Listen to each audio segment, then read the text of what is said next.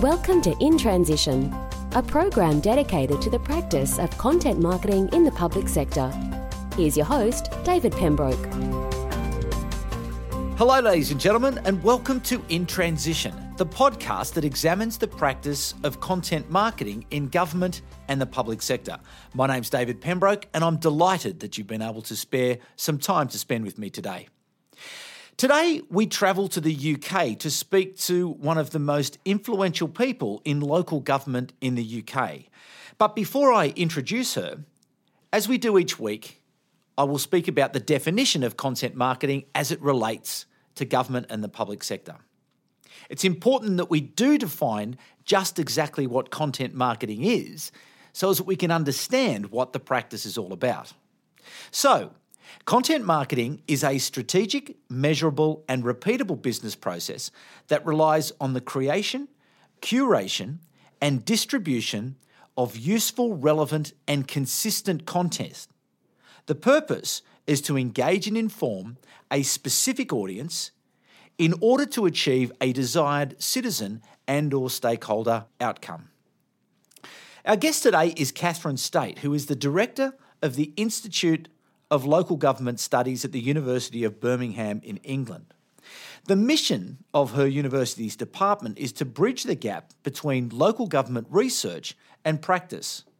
Prior to working at InloGov at the University of Birmingham, Catherine was the Director of Organisational Development and Policy for OPM, an independent research and consultancy institute for public sector leaders, policymakers and regulators. Catherine has held roles including Non-Executive Director of a high-security British hospital, Vice Chair of a healthcare trust and a member of the Board of Visitors for a local prison. In 2015, Catherine Staite was ranked in the top 100 most influential people in local government in the UK by the Local Government Chronicle. Catherine Staite, thanks very much for joining us in Transition. Thank you. Catherine, what is it that intrigues you or compels you to be so interested and work in local government? I think local government has a huge amount of potential to work with local people to enable everybody to make their lives better.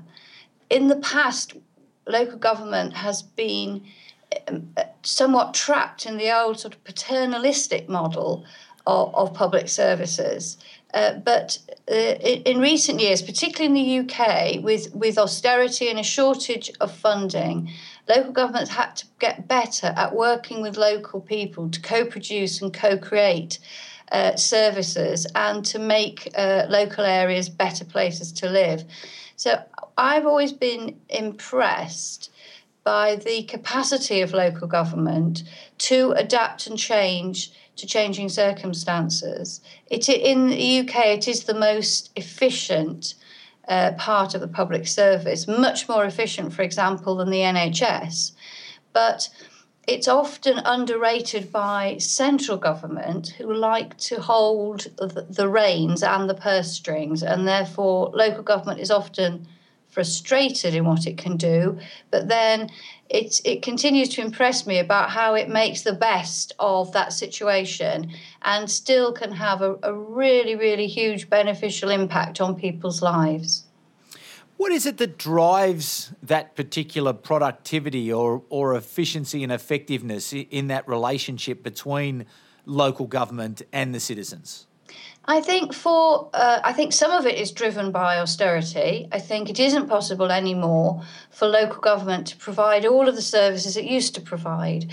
So those services which it isn't obliged to provide by statute, it's looking at innovative ways of working with local people to deliver them. And that includes, for example, libraries, many of which are now run by volunteers. And without those volunteers, the libraries would simply have had to close because there just wasn't enough money to keep them going, and working with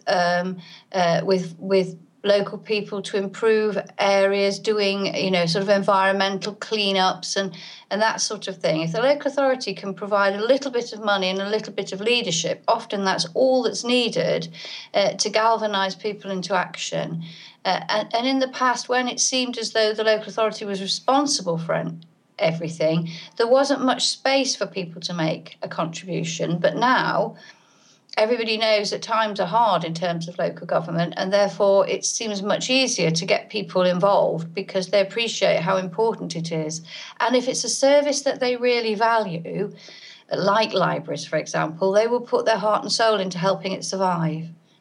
Are you surprised by that paradox that with less money has come stronger communities? No, I'm not surprised at all because, necessity, they always say necessity is the mother of invention. But also, I think in the past, there was a sense almost that it was the job of the local authority to provide everything, and therefore there was no space for people to use their creativity.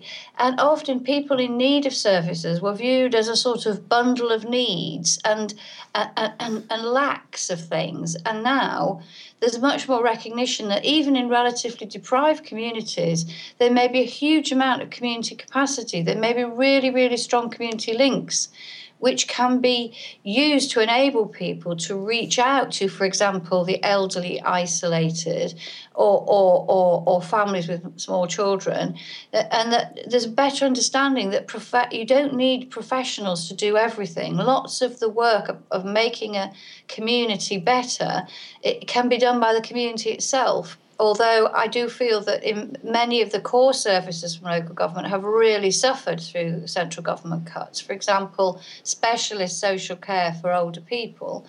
I do think that some of the pressures that austerity has brought to bear has led to some greater creativity, but it's still patchy. There are pockets of excellence, and there are areas where people would still look at you blankly if you said something like, you could co-produce better outcomes with your community. They would simply think it couldn't be done. So one of the good things about local government in the UK is they do share knowledge and good practice with each other. So often one at local authority who may be behind the curve will be picking up ideas from another and working out how they can do it. And local authorities do welcome other authorities to go and visit them and find out how they're doing it so that they can learn. But we still suffer a little bit from that old not invented here syndrome. So sometimes people are resistant to change because they didn't think of it first. I think that the way in which local government shares means that there's really nowhere to hide now for a local authority that isn't starting to think in an innovative and creative way. So, Catherine, you're painting a very vivid picture of how things are changing. And obviously these changes are also taking place at a time of dramatic change in terms of technology and the ability of councils to communicate with citizens and citizens to communicate with councils. And obviously that is the focus of this podcast, where we're trying to look at best practice and the way, again, that two-way communication can take place more effectively. What are some of your observations as to how communication has been able to be employed in order to improve or achieve some of these improvements? I think it's still very early days. I think local government is still very much in transmit mode rather than receive mode. So I think some of the way in which the social media and technology is being used is for giving information and alerting people to things they need to know. Also, it's being used for some of the sort of basic everyday things like, reporting faults online and that sort of thing. But it's not yet being utilised very effectively, in my opinion, to underpin dialogue between local government and the people it serves. So I think in some ways there's some good beginnings, but I think there's still a long way to go. And what would you put down that, reluctance to adopt that dialogue as opposed to the transmission approach? I think it's because if you think about elected members, elected councillors in the UK, they tend to be much older than the average population. I think the average age of an elected member is in the 60s somewhere. So they are, being older, they tend to be more reluctant to adopt new technologies and new ways of working. And because they're nervous of using it, they're resistant. And lacking, because they lack confidence, they don't see the potential. Also, I think there's a fear that people, a local issue may get completely out of hand. It may be trending on Twitter, or local people will set up a Facebook group and have, and all of a sudden, instead of having conversations with individual people, I think some of those older members feel that they don't know how to deal with that. They don't know how to respond to it. They're quite defensive and they're on the back foot. They're reactive rather than proactive. So even though the service providing side of a local authority is getting better at engaging with people about practical everyday things, members aren't very good at engaging with people and using the technology. For example, they will live stream council meetings, but that's a very, very passive thing. A member of the public couldn't dial in and ask a question. I think they need to better understand the advantages of social media in order to be able to use it, because members get very, very busy. So if they were better at using social media, it would actually probably save them time. But somewhere along, somewhere they have a steep learning curve, and many of them are so resistant to change that it is very, very hard to get them to do it.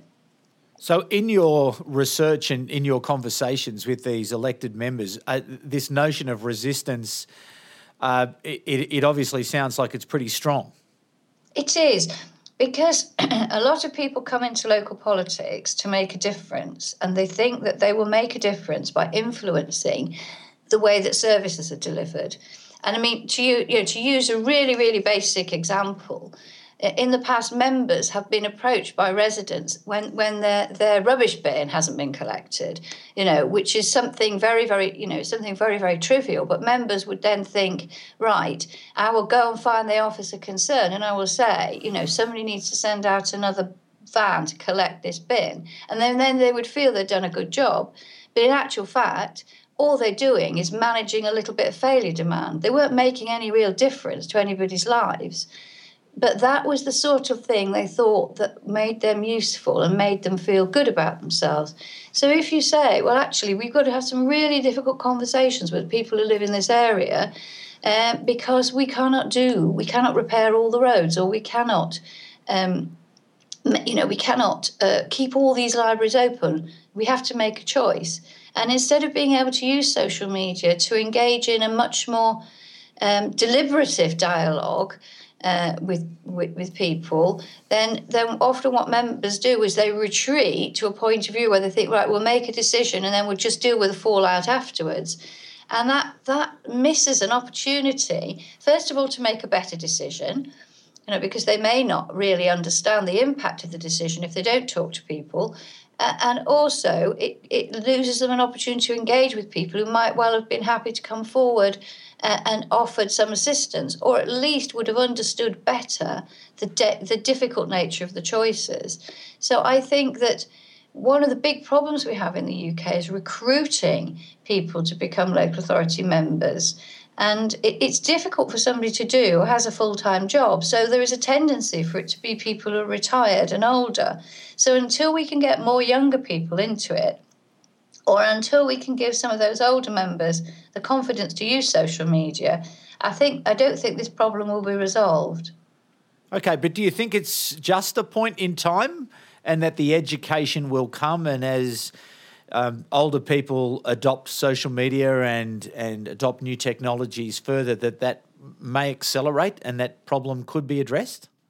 Well, in theory, that does sound as though it makes sense, but because a lot of these members will carry on, until they're in their 80s or older, and so I don't think they're going to change. So in a way, I think it will be a very, very slow transition. The only other thing I think which might make a difference is if local authority officers get better at using it for dialogue, and then they relay those messages to members, and then members see the value of it. But at the moment, it's quite difficult for officers to make a whole-scale change unless members are willing to go along with it. I mean, I remember a few years ago when local authorities decided that they would go paperless, and they would give all of their members iPads or laptops and email out all the papers for meetings, because some of the big planning applications and so forth could be stacks and stacks of paper. And several, in some of the local authorities I worked with, several members simply refused to do it. They simply refused to use a laptop. They insisted on paper. And so it is very, very hard, because the relationship between officers and members is such that it's very often very hard for officers to tell members what to do, because technically the members are in charge. So this sort of change can be very, very difficult to do. But I do think that it's really up to officers to take the lead. And where they have, I think they've found it extremely useful. And do you find that amongst those officers that there is that sharing of best practice that you were mentioning before? Yes. Oh, yes, I think so. Because local government is recognised by the sort of our trade press, as it were, the Local Government Chronicle and the Municipal Journal, and some of the more academic journals that are around. They like to highlight best practice, and the Local Government Chronicle and the Municipal Journal run competitions every year with a number of categories, including about local government communications with its residents. So if people are doing good work, they will put themselves forward for an award, and that will showcase what they've done. So in some ways, it becomes self-evident as it becomes done more. Yeah, it's interesting though, isn't it, that given the ubiquity of technology and the abundance of channels and the usefulness that it can play, that perhaps it's not reaching its potential because of some of those areas that you outlined before. Are there any other sort of ideas that you might have to how you could accelerate that adoption so that you do see some of the best practice, or could you describe some of those better practices that you have seen and you have researched? We actually teach, because we teach postgraduate programs, we teach Masters in Public Administration and an MSc in Public Management. And what we actually do teach a module, which is Managing in the Digital Age, which is all about how technology can support the work of local government. So that's a very popular course, and we're actually considering running that not as a sort of master's module, but opening up more widely as an executive development course. So anybody who works in local government could take the course. And we're also taking our teaching online. We run an online MPA and an online MSc. And so we are running programs using that technology. And so that means that we are opening up the knowledge that we have and sharing it much more widely with people all around the world. And I think that we learn from our students, and they bring their best practice to us and share it with their fellow students and also share it through us. So I think that we hope in our small way that we are actually going to be able to provide people with the knowledge and the confidence that they need in order to make the best use of technology in the interests of the people they serve. Yeah, it's an interesting point, and I just wonder, what are your observations then around the skills of the council officers in their ability to be able to create the video and the audio and the photos and the text and the graphics, and their ability to distribute that? Are you seeing improvements in that area?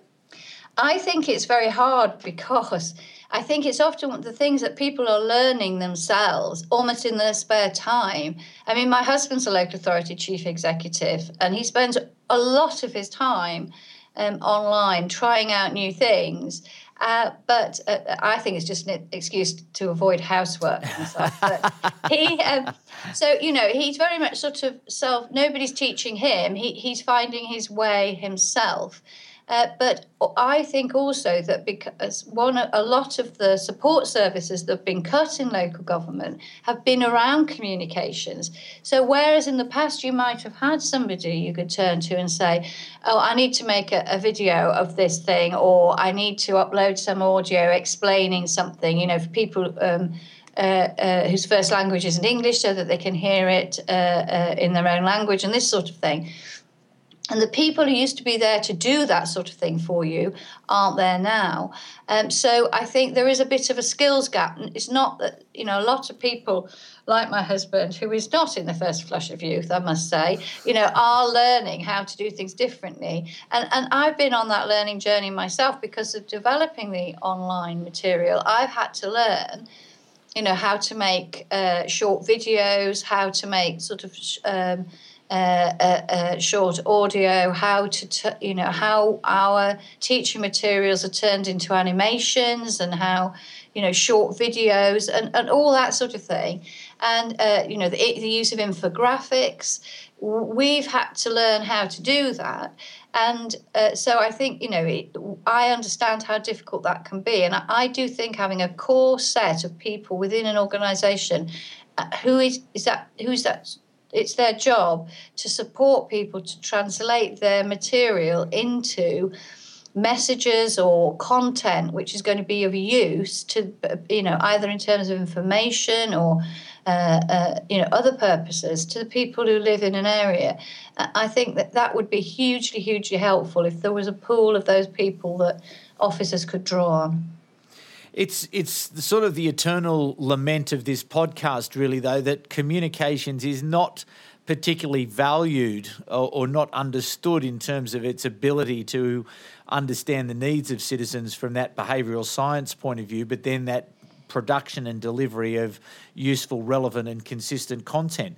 Would you agree that it's not a priority and it's unlikely to become a priority anytime soon? Oh, absolutely. In fact, I think it's even worse than that. I think comms people are often treated with distrust by their own organisation because often they're telling people things they don't want to hear. Recently in the area where I live, the county council made an enormous faux pas. They decided that anybody who wanted to take their rubbish to the local tip, they had to be registered online. And there was no information in advance about why the change was being made, and there was no evidence that people from neighbouring areas were sneaking into Nottinghamshire and dumping their stuff in Nottinghamshire tips. There was no good reason for it. It was a huge, huge hassle, and the technology didn't work, and they've had to abandon it. But they have lost so much public goodwill because of it.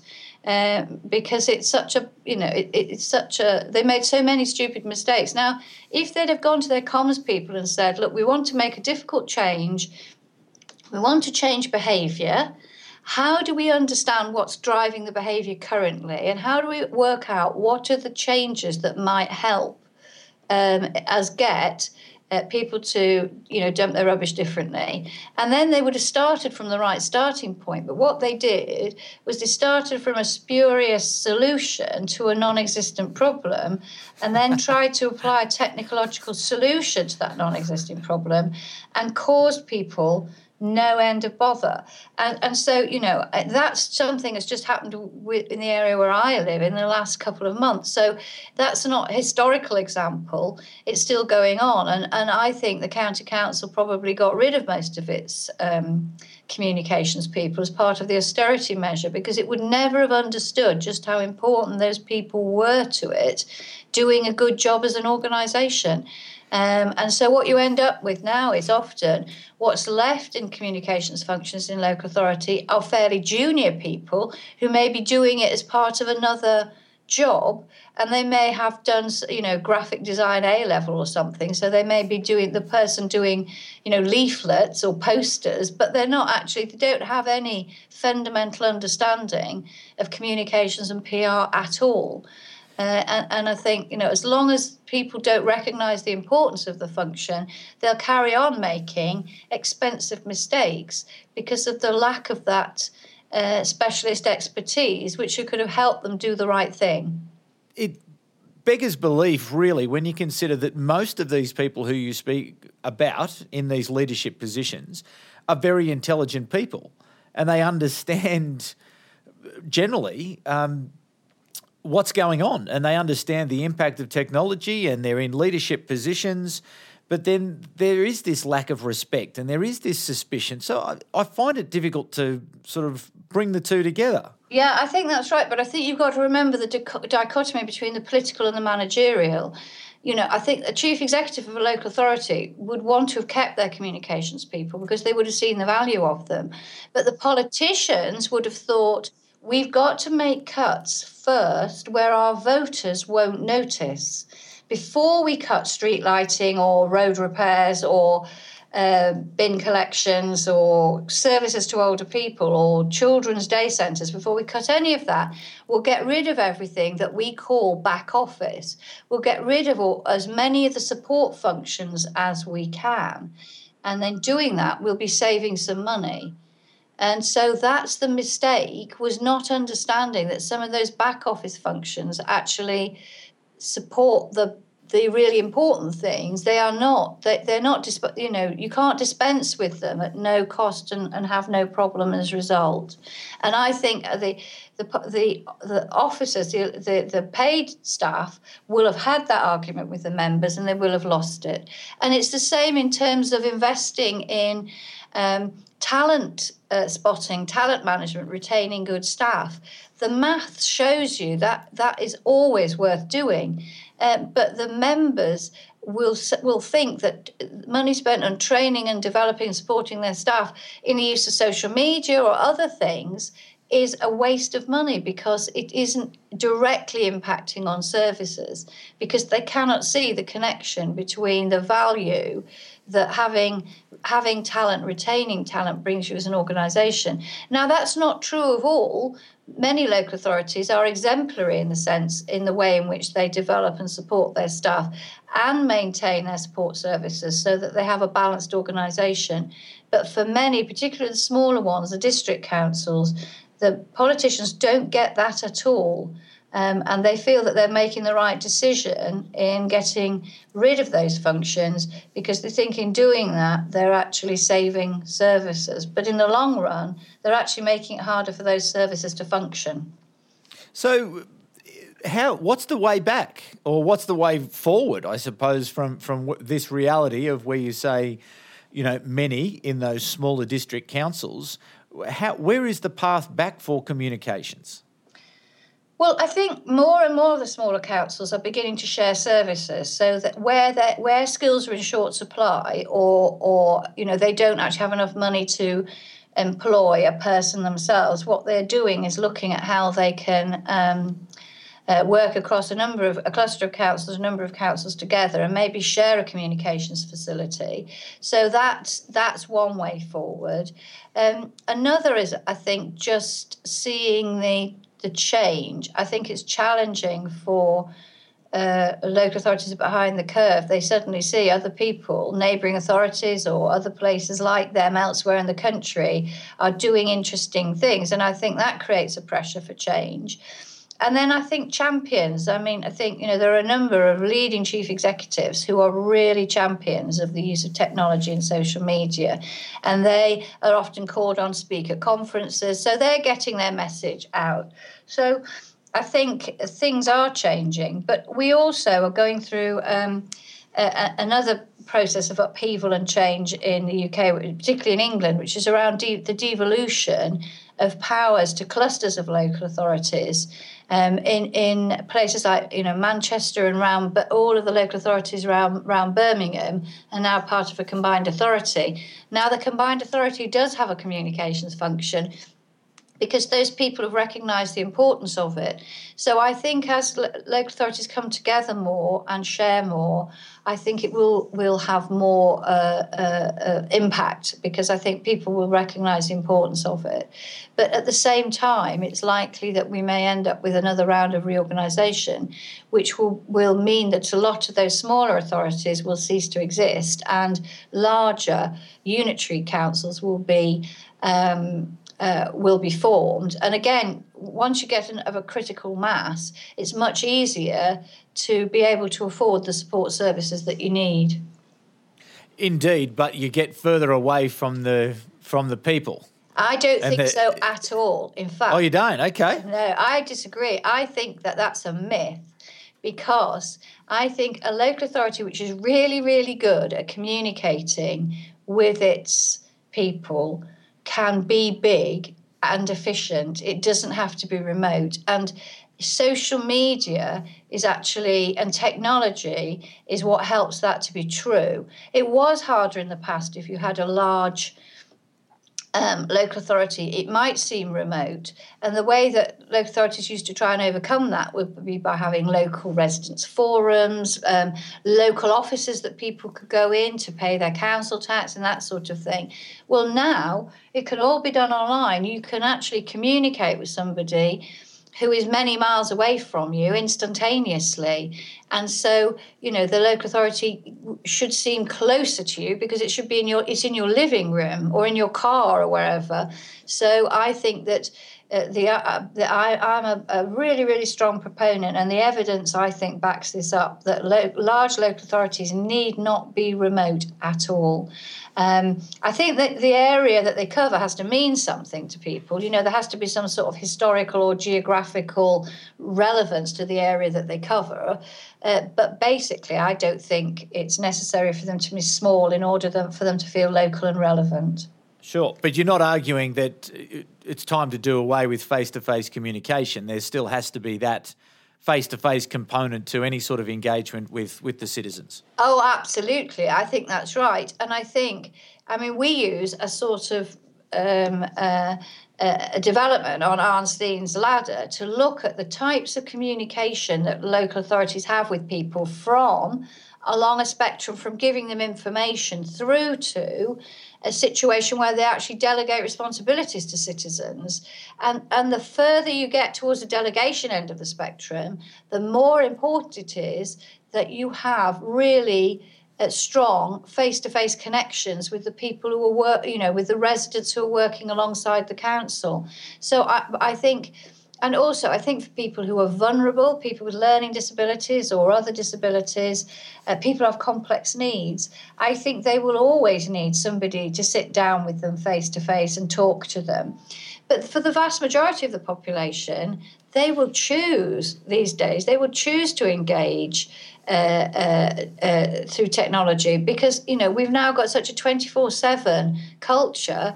The old days when you went to pay your council tax and the office was closed because it was a Wednesday afternoon, those days are gone. But also, people need to talk to each other, and local authorities can set up groups of people to support each other and work out how they want to make their area better.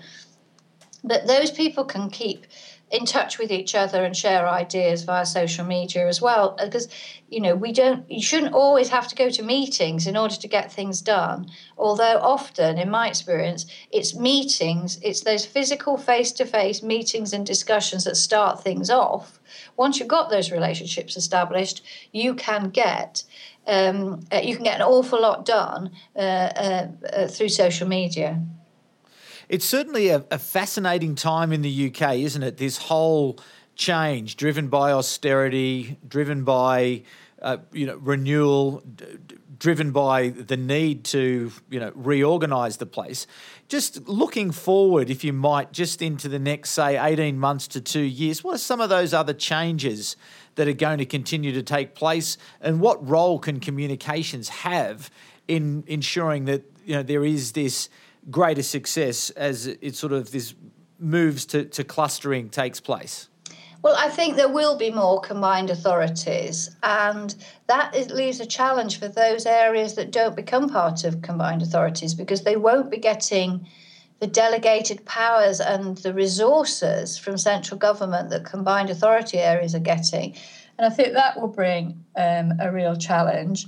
I think for the combined authorities, as they become more ambitious, because at the moment they're focusing a lot of it is on infrastructure, but as they become more ambitious, I mean, for example, the West Midlands Combined Authority is looking at the mental health of the population across the whole of the West Midlands. Well, that isn't about pouring concrete or putting up girders. That's actually about understanding people's lives. It's about ethnography. It's about really, really good quality insight into the pressures and strains that are damaging people's mental health, and how civil society could be better organised in order for that, not to have such a negative impact.